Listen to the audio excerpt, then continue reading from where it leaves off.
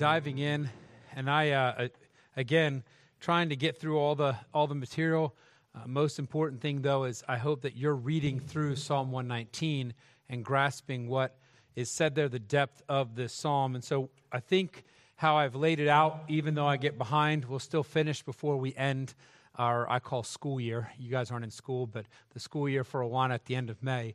I'm hoping that the last week, so that'll be the 30th of May, would be more of a collaborative talking through Psalm 119. So I just really want you to think about some of the real-life applications of Psalm 119 for you, maybe some insights you've gathered while reading it.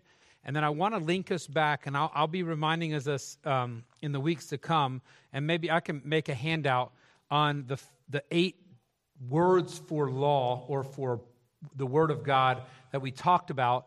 And as we talked the last week of May, I'd like us to be centering around those words, and as we see these insights connecting, because those words are repeated as we walk through. There's a lot of words that are repeated, but we walk through it. So just in mind, keep that kind of component in mind. You think, well, Kenny, you're always behind. Even if I'm behind, the last week we're going to dive in together. So coming here May 30th, come ready to share it. I'm looking for, again, practical application of Psalm 119 in life. Go ahead and take the plow a little deeper sometimes than we often do. You know, we're not looking for the easy. I'm going to make sure I read God's Word. I hope so, after all the things we've said. But plow deep into some things. Maybe it's repeated from what we've talked about here. Maybe it's an insight as you're studying Scripture that you've gathered. And then connect to the 8 words for God's Word that we've been highlighting as we go through, just as a chance for us to share collectively, so we wrap our mind around Psalm 119. And again, if I haven't finished the whole psalm, you can finish reading it, obviously. We're going to dive in that last week, and so come prepared to talk. In other words, I'm not going to write this at all. I'll write some ideas. Obviously, you're getting the fruit of my study, but then I'm hoping the fruit of y'all's study and our study together as we grab hold of Psalm 119. As we looked at it, again, there we go. You have the 22 breakdowns, and again, they're not perfect, but at least it's different words tying into this idea of consistently. I did that on purpose. We are to be consistent. And so I'm going to jump right into where we were. I chatted briefly about this when we closed out last week. Use it consistently, 41 through 48. I don't know if you've ever heard the expression, use it or lose it. Ever had that one thrown out there? And I think I mentioned last week, but I'll just repeat it. There's certain things you do, like riding a bike, that people say it's like riding a bike, right? That the idea is once you learn it, you never forget. I can attest to this. I haven't gotten on a bike and then said, man, I've forgotten how to ride a bike. My confidence level on a bike is a lot lower than it was when I was in my 20s, when I was at college. I was at Virginia Tech. I mountain biked everywhere, and we would go down 3 flights of stairs in a bike. I'm not attempting that anymore, but I can still ride a bicycle. But there's sometimes that skills slip, and I was thinking of something very that happened to me. So I travel frequently to Central America, and so during COVID, you couldn't travel. And so my Spanish usage went way down. I had Zoom meetings, but I wasn't in the country for days at a time. And what happened from the COVID isolation and lack of travel is that my conversational Spanish took a major hit. And I felt it when I first went back, because in a Zoom meeting, you gear up and then you can move around and there's other people in the meeting. But suddenly I'm in the country and I'm just conversing. I'm chatting with people about life, and we're walking through, and I'm thinking, man, my Spanish has gotten rusty. And how I know it's gotten rusty is when I'm in Nicaragua, I usually know when they're using Nicaraguan words. And I don't bother learning the 160-page dictionary of words they've made up just for their country, because there's always another Spanish word. So I'll tell them periodically, like, yeah, I don't know what bug you're talking about. You got to use a Spanish name for that bug. And they'll always switch. They got different names for every animal, every bug, some nuances of culture. But I know my Spanish is on point when I can recognize that. When I land in Nicaragua and I'm just confused all the time, then I know my Spanish has slipped. And that's that idea that when I'm not talking Spanish, it slips. So the idea of using it or losing it, when it comes to language, you see that get very rusty. You do not you do not maintain your same level of ability or smoothness in the language. And so the ability sleeps. My whole point is this. If we desire to be proficient at God's word, if that is the idea that we are engrossed in it, to be good at it, it needs to be used regularly. And that's what I mean by the call to use it consistently. And we're going to dive into this psalm. I'm going to read verses 41 through 48. It says here, "Let thy mercies come also unto me, O Lord, even thy salvation according to thy word. So shall I have wherewith to answer him that reproacheth me, for I trust in thy word. And take not the word of truth utterly out of my mouth, for I have hoped in thy judgments." And I want you to pick up on that. He's answering him with the word. He doesn't want the word removed from his mouth. "So shall I keep thy law continually forever and ever. And I will walk at liberty, for I seek thy precepts. I will speak of thy testimonies also before kings, and will not be ashamed. And I will delight myself in thy commandments, which I have loved. My hands also will I lift up unto thy commandments, which I have loved, and I will meditate in thy statutes." And if you walk through this, the idea of using it consistently, and I mentioned this last week, and I find it fascinating when you think about the speaking of the testimonies before kings, and then think of the book of Acts and how many times Paul stood before authorities or governors, how many times the apostles stood before ruling members of society, and they spoke the word of God and were not ashamed. Acts 4:29, the disciples pray for that boldness in speaking the word of God. "And now, Lord," they say, "behold their threatenings, and grant unto thy servants that with all boldness they may speak thy word." In this section, and I mentioned again last week, I think it's important, this section is the prerequisite to actually doing what the New Testament prays about. When the apostles are praying about fear, it's a tangible fear. Sometimes when I read through Acts, I forget that their life was in danger, that they were told to stop doing this, that they were thrown into prison, that they were beaten, that they were threatened. It's easy to forget that right after Christ died, they're speaking in his name, and these are the same people. It's not a new generation. It's not a new crop of leaders. The same people that have killed Christ, hung him on the cross, are the same people saying, "We're going to kill you." Are they serious about killing you? Well, they've killed before. When someone's killed before, you know it's not an empty threat. And so as they're diving in, they're asking that the word be in their mouth, just like the psalmist is saying, that it comes out, that it's the words that they speak. The word trusted, obeyed, sought, and loved. That's what this section is talking about. The word of God is the ruling force of our life, containing the truth we eagerly want to share. And that's why I use the word use it consistently, or at least it should be what we want to share. One author remarks that if God is not ruling us, something else is. He listed sin and habit, anxiety, desire for money and success, anything else. If God's word is not the ruling influence, that's not the topic of conversation, something else is. There is no neutrality. You're not in neutral when it comes to God's word. You're either using it or something else is being used by you. You are talking something. When you stand before kings, you're saying something. And the psalmist is saying, I want to speak what God has to say. The apostles are saying, I want to speak what your word has to say. But when God is in charge, the author continued, these things lose their inordinate power over us. Not even kings are feared. Back to verse 46. The fact is, the psalmist says, I will speak thy testimonies. And what's that next word? Also. What does that imply? In addition to, and it's connected to, he's going to speak thy testimonies also before kings. He's not going to also speak his testimonies, but he's going to speak his testimonies also before kings. The implication of that verse is he speaks his testimonies before other people as well. And kings becomes a comparison, right? When you have a kingship, you have a king and then you have what? Subjects. In other words, if you're looking at the contrast, I speak your word to the subjects and I'll speak it to the king. What the psalmist is telling us is that he's not going to fear power, but that he's also not going to fear man. He is speaking God's testimonies before everyone, and he says, I will not be ashamed.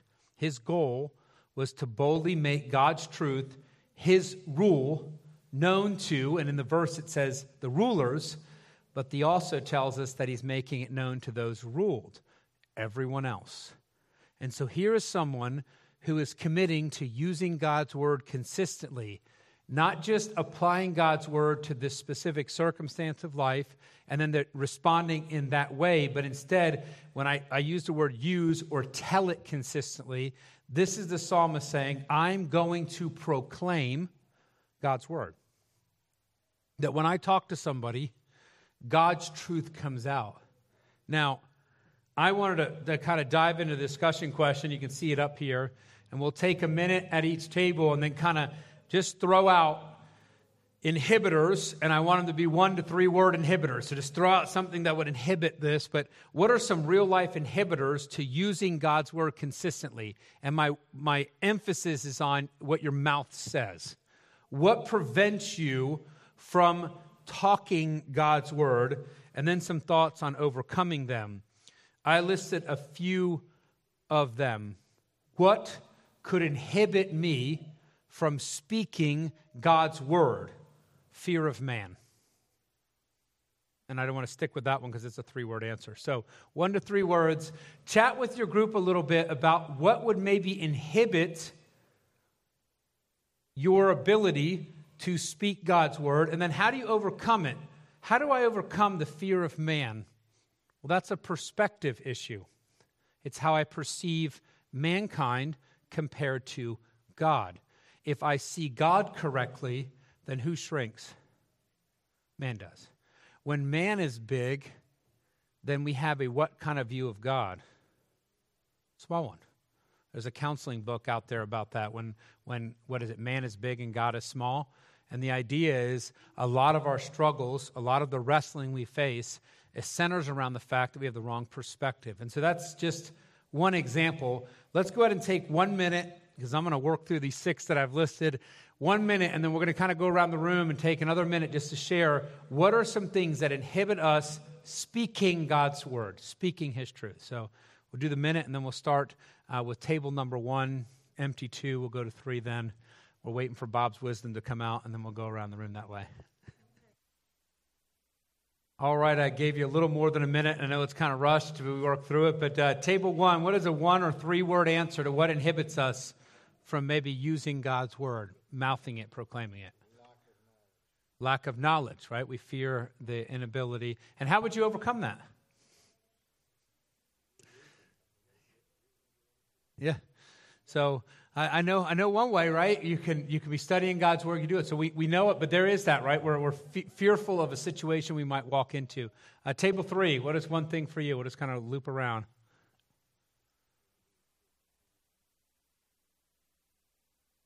Yeah, we can. You feel guilty, right? You feel like your life doesn't measure up. If I'm a hypocrite if I say this, and Satan does use that to discourage us. 1, what is the solution to that?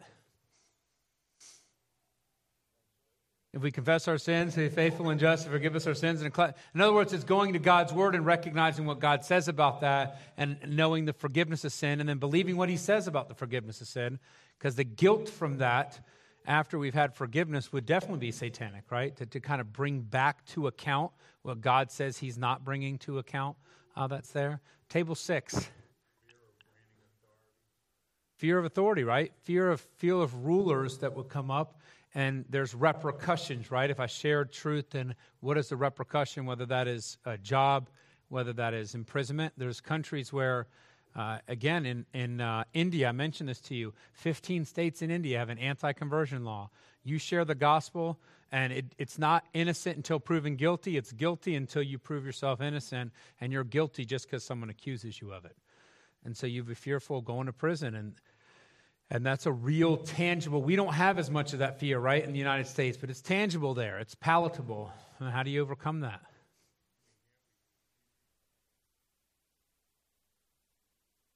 Mm-hmm. To overcome that, what do we have to do?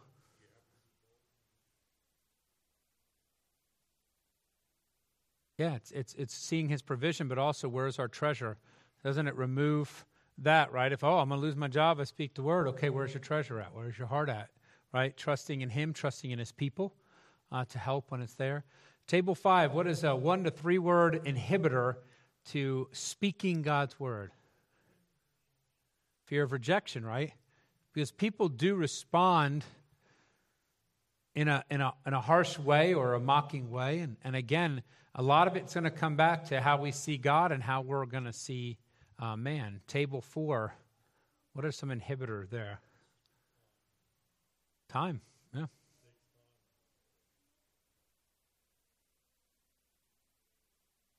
Depth, right? We fear the deep conversation. I think I've shared this 1,000 times, but I go on a plane and I feel conviction to talk about it, and I just go with I call the most shallow thing. Are you believe in God? And most people that hear that question that don't believe in God and have some sense or say, yeah.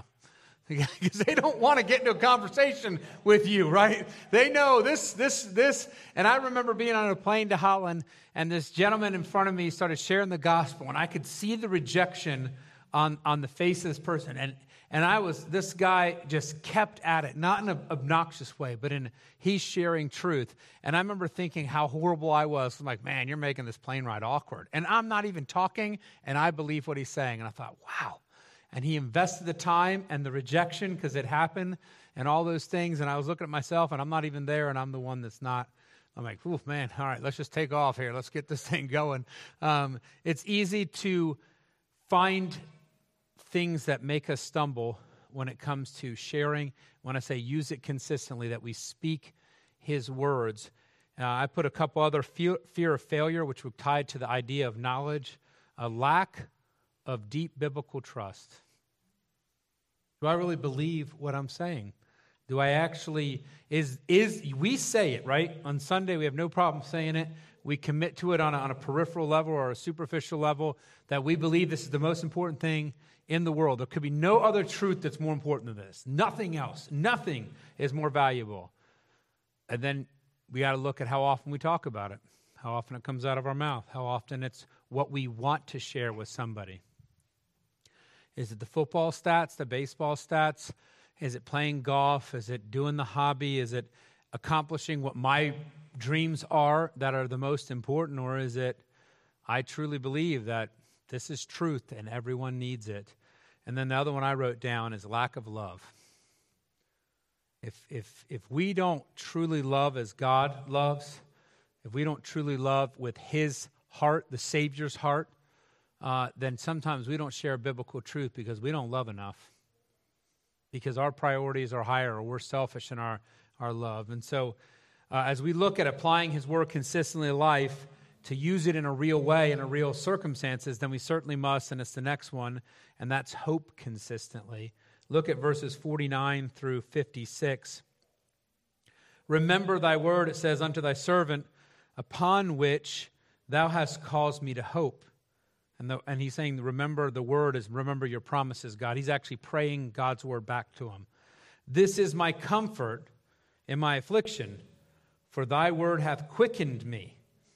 The proud have had me greatly in derision, yet have I not declined from thy law.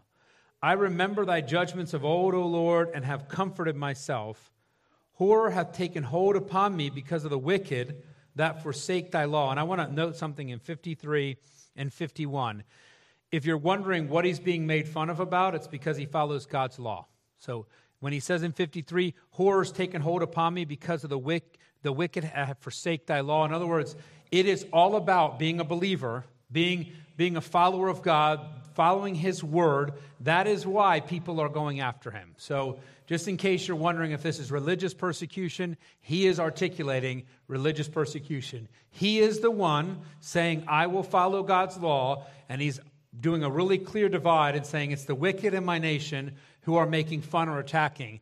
They're not agnostic people. They're not atheists that are doing it. It's people that actually claim to believe the same thing are going after him because he really believes it, and they don't. So you understand where he's sitting as he writes. Thy statutes have been my songs in the house of my pilgrimage.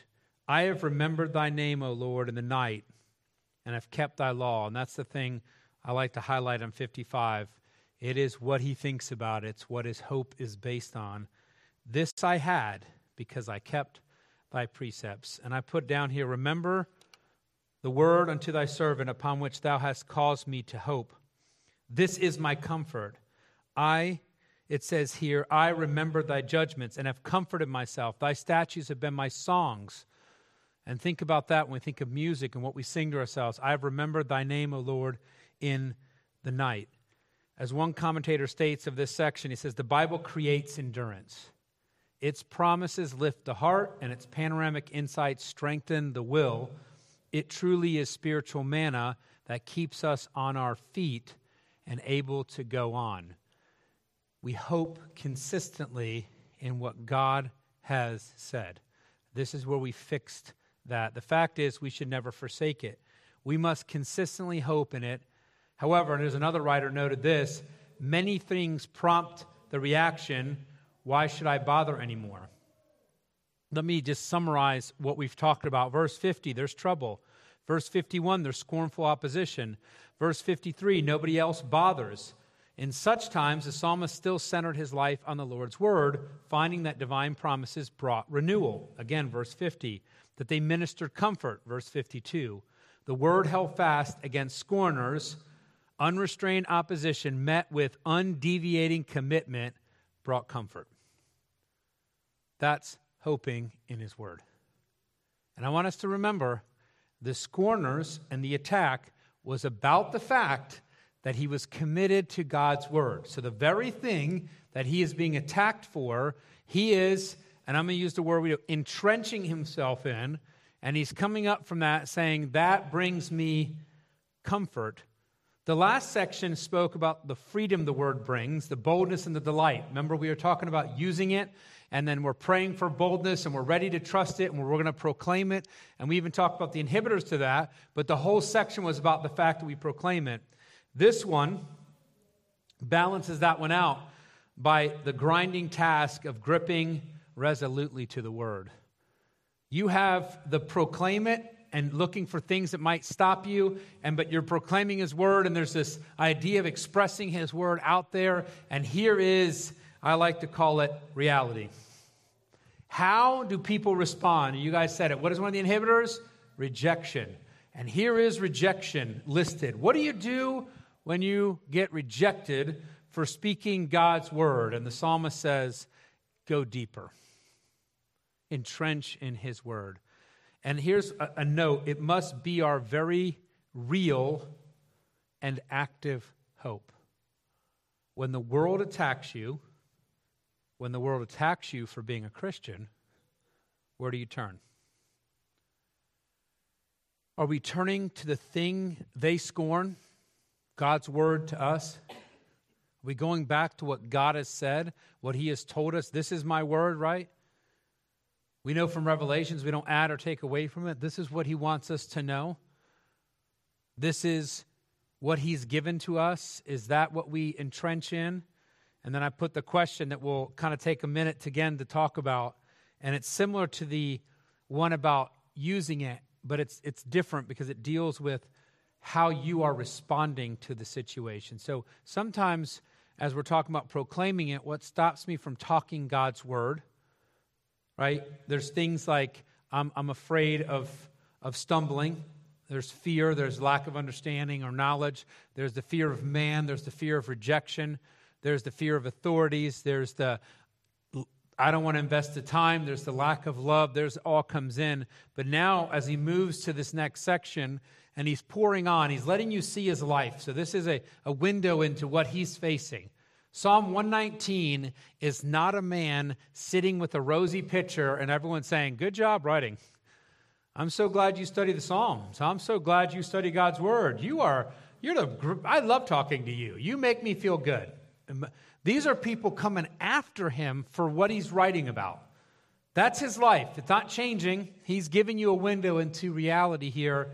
And so as he comes in, he's telling you that as the scorn pours on, and we're going to end, I think, with the one about longing, and that's when he feels like it's just over. It's at the wit's end. But here as it pours in, he hopes. And so I put, what can waylay our hope in God's word? What undermines hope? And I came up with a couple one-word answers I'm going to give, and then you guys chat about it. I'm taking the generalization from you guys. Table 3, life. What waylays hope? Just living gets you. Stress waylays hope. Pressure waylays hope. I'm taking all the easy words, I know. Persecution waylays hope. Now, you are given the charge. Find some 1 to 3 word or more, that's fine. What undermines hoping consistently in God's word? And by hoping consistently, it's recognizing that it's His word to us. These are His promises. These are His guidelines. This is what He says we are to do. This tells us exactly what we need to live a life that honors Him. And so what can undermine that? Let's take a minute. It's at 7:52. So at 7:53 or 7:53 and a half, we'll dive in. Jason says that table number 4 will start with the answers with his pen trick. Was that a pen trick or was that your hearing aid? Just kidding. I'm giving you slightly past the minute and a half mark. So table number 4, Jason with his hearing aid, flicking it over there. What are some of the things that waylay our hope in God's word?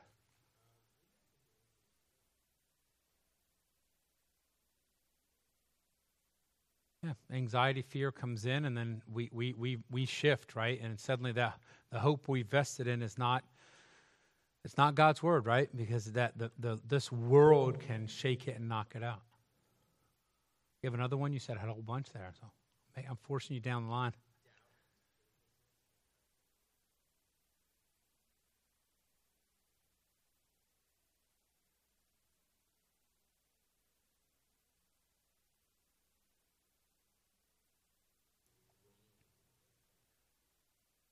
That's a good, and actually this Sunday, we're in Titus, we're moving in, so we've gotten through preachers and pastors, and now we're into the whole church and what they're going to say, and they start with the older men. And there's a thing that they're supposed to be. It's sound in faith. And sound is healthy. That word repeats itself through Titus. Now, you're getting a pre-sermon, so this is an extra nap for you guys. But you're sound, you're healthy in faith, and it means that. It's not deep enough. And they're calling older men to have a deep-seated trust in God's word and in what He said. In other words, not doubting. So it ties together beautifully there. Table number 5, what do you have on what waylays your hope in God's word?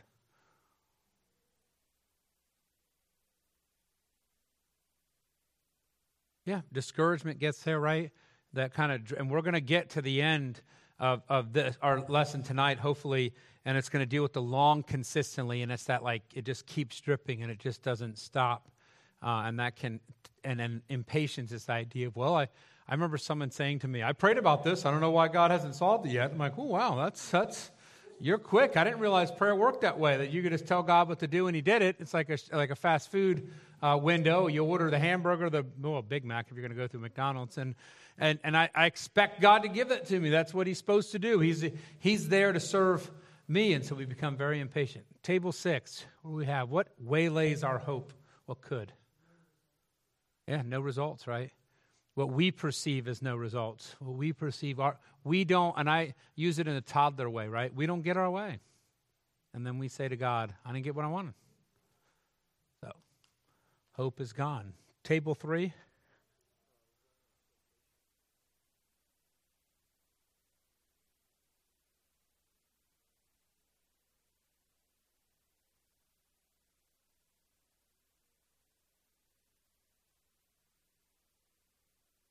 Yeah. We can have the wrong expectations. We can have the whole wrong that's not biblical. We can have a good expectation, and we expect God's timing to be ours and forgetting that it's His kingdom and not ours. And that will suck out hope, right? Because we are perceiving a promise that we want. Table 1, something that waylays our hope in God's word.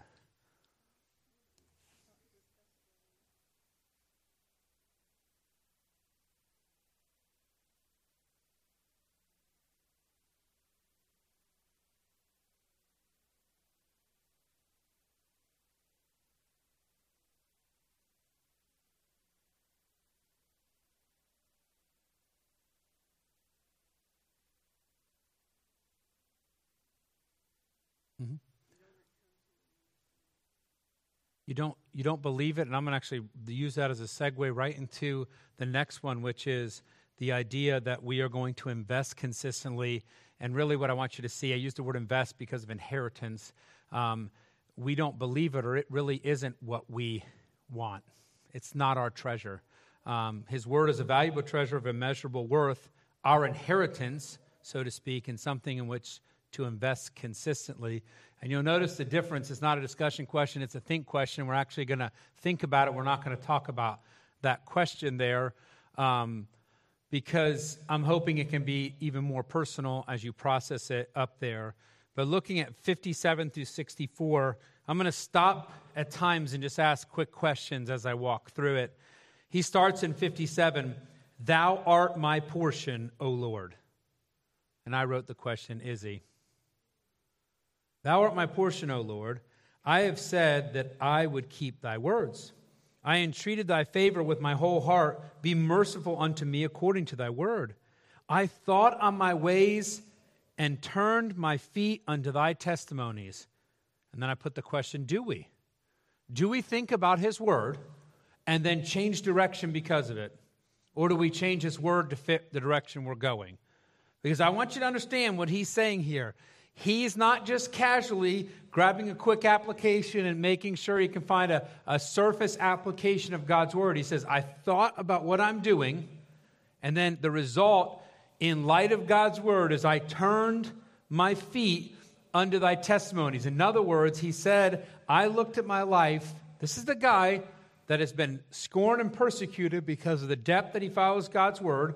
People are mocking him. People from Israel, by the way. This is a Hebrew writing, and it's his own people who are persecuting him. This is not an outside force. This is within his nation. I want you to get the idea of what is pressuring in. And remember, they talk about princes, so people of influence and power are living, I call, the superficial believer's life. And so this is a deep believer, and he said that he looked at his ways and he turned into his testimonies.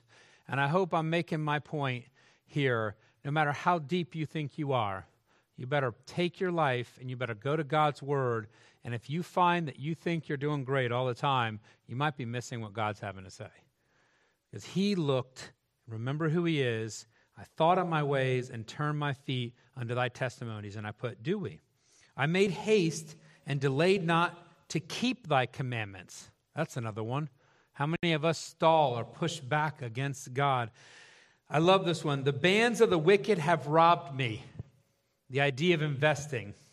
But he says, but I have not forgotten thy law.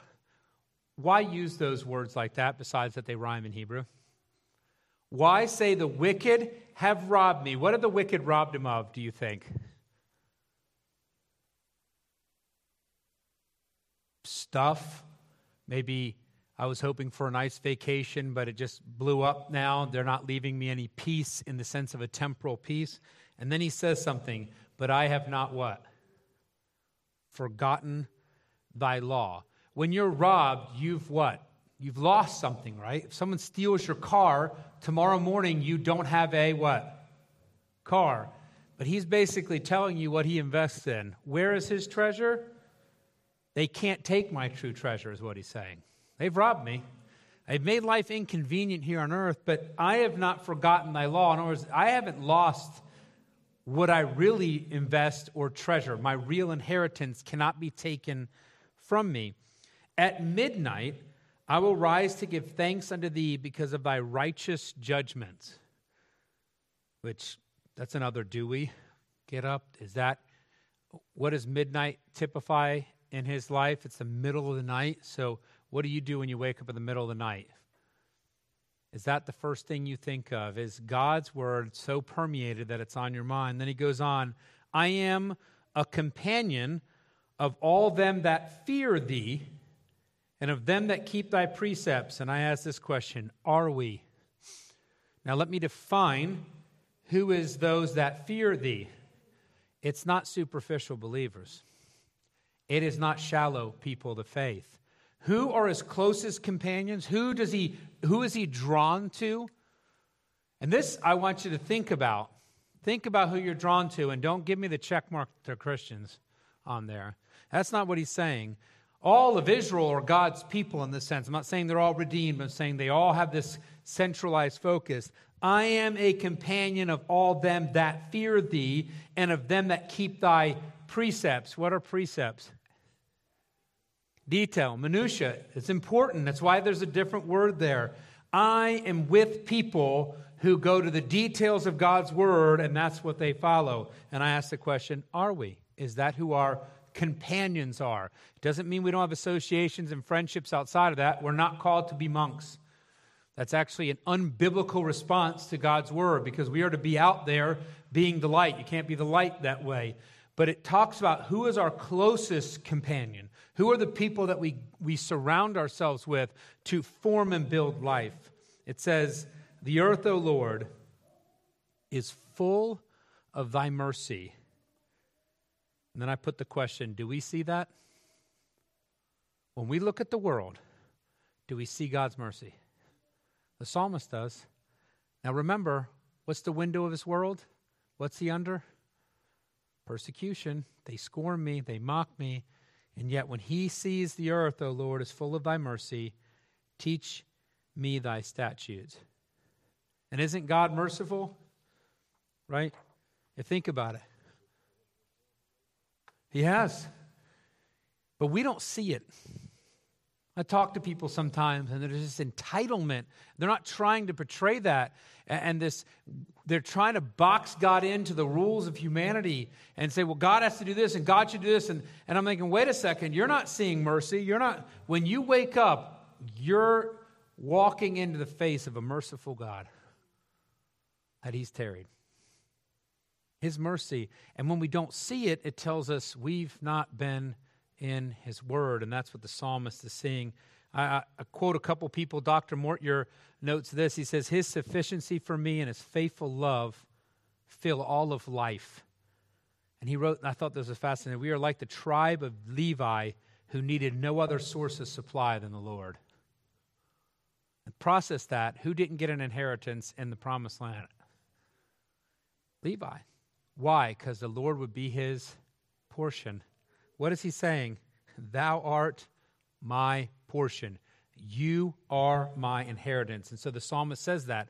Thou art my portion. He contemplated his lifestyle and made sure to have turn my feet under thy testimonies. When he says the word way, he's saying, I looked at my lifestyle and I made changes. The guy that's writing Psalm 119, we're already down here. He has already faced, treasure, invested, he's walked, he's desired, and yet he's changing there. Even in loss, he turned to the word saying, I have not forgotten thy law. Though I'm robbed of this world's goods or whatever it may be that he took from me, I look to your law. He sees God's mercy everywhere. He wants more of God's statutes. He says, teach me thy statutes, which resonates through the whole psalm. So I put pause a moment and process. Do we live like the Lord is the only supply that we need? That was a question that hit me. So this is a personal one. Do I sit down, do I walk to life, and I say, out of this life, God, you're all I need? Or when I sit down at my desk, in the chair, at breakfast, do I have a list of things I want from God? And it doesn't mean God's going to say, well, every Christian's a minimalist. You can only have so much, and that's all you get to have. It's just a perspective. Is God the only supply that we need? And then this is a thinking question. So I want us to process, and I'm going to move on to the next one. If that's not the case, so I'm thinking through this. I'm looking at, he sees mercy everywhere, right? And that's convicting to me. I don't know. I think, honestly, do I wake up and see his mercy everywhere? Is that what I'm processing as I'm walking through life? Even the simple work things, right? A bump in work. I'm like, whoa, what's going on? This past Monday, our Suburban didn't start, so I jump-started it, left it on for forever, and it charged up. It lasted a week, and then it died again. It always dies when I'm gone and Heather needs to use it. So we swap it around. I jump-started. I dropped my Suburban off last week Monday at 7:30 in the morning at the dealership. It needs a new battery, obviously. And then I always tell them, check other things. I'm not a mechanic, so you're here. Don't just, I've had that happen. Well, you told us this was wrong. Right. That's like listening to a toddler tell you how to build a fence, right? Come on, like you're a mechanic. Go ahead and do some tests on this thing while we're here. I did remind them, but they just tested it, and the battery didn't die in a month. So you guys should have known this ahead of time, right? There it is. So then I'm going on a business trip. My truck is filthy. And so I thought, I'm taking a colleague with me. If it's just me or my family, I don't care about them. But if a colleague's going with me, I'm going to clean my truck. So my two little ones are done school. They help me clean the truck. So it becomes a very fun experience cleaning a truck. They do a pretty good job, actually. And when it's all filthy, they can only do good, right, in the truck there.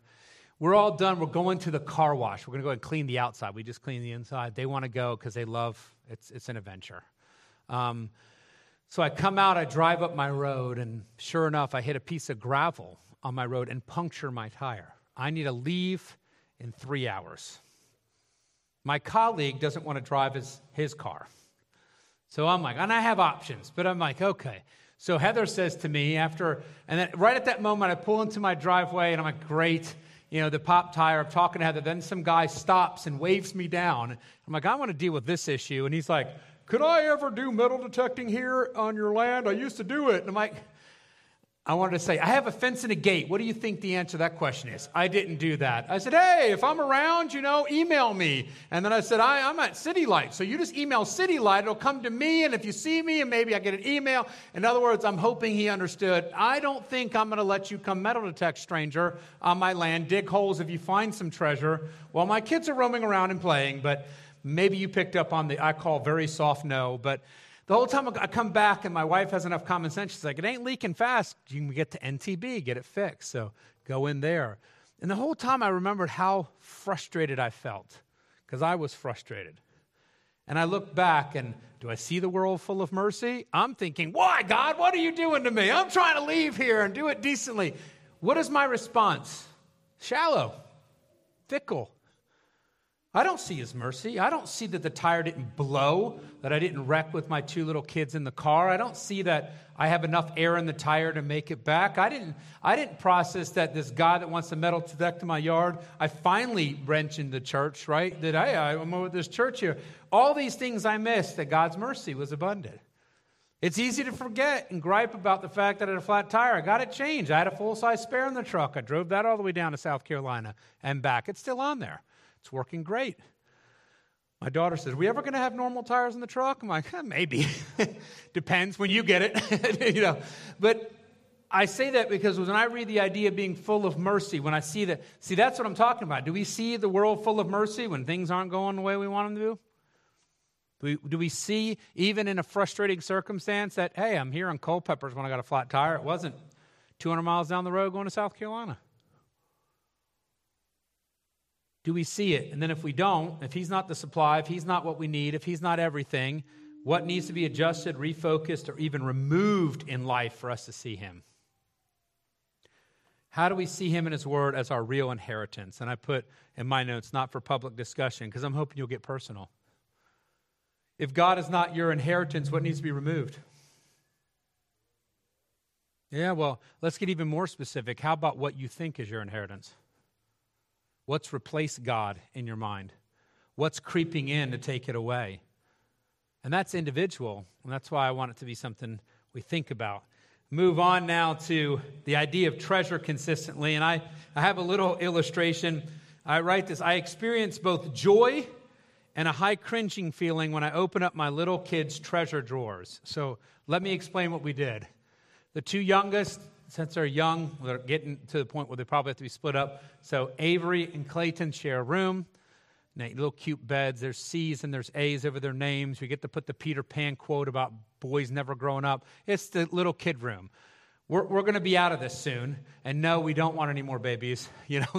We're happy to see it go at some point. Not yet. Well, we put this dresser in the middle of their two beds. They share the dresser, so some of their clothes and stuff in there, but we gave each of them one drawer, and it's basically their treasure drawer. It's what they value. This is the things that they get to have. And I actually love seeing the joy they get in guarding their special pictures, toys, wallet, rocks, grass. This is the craziest things I find in there. But it's there. They really want it in that drawer. Like, for some reason, like Avery will tell me, oh, can you make sure my book goes in that drawer? And I'm like, It's on your dresser. You'll get it in the morning.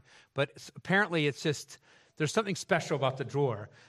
I cringe because I'm worried that we're training them to be hoarders. Because if you've ever opened up a kid's treasure drawer, you question their ability to be discerning at all.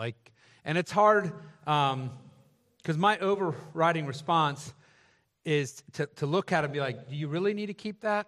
I mean, this is a piece of paper that your friend gave you that scribbled on it in colors that don't match, and you've crumpled and put in here, and you're treating it like it's gold.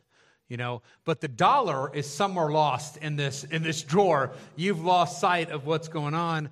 They smile, and I smile too, because they explain why each piece needs a spot.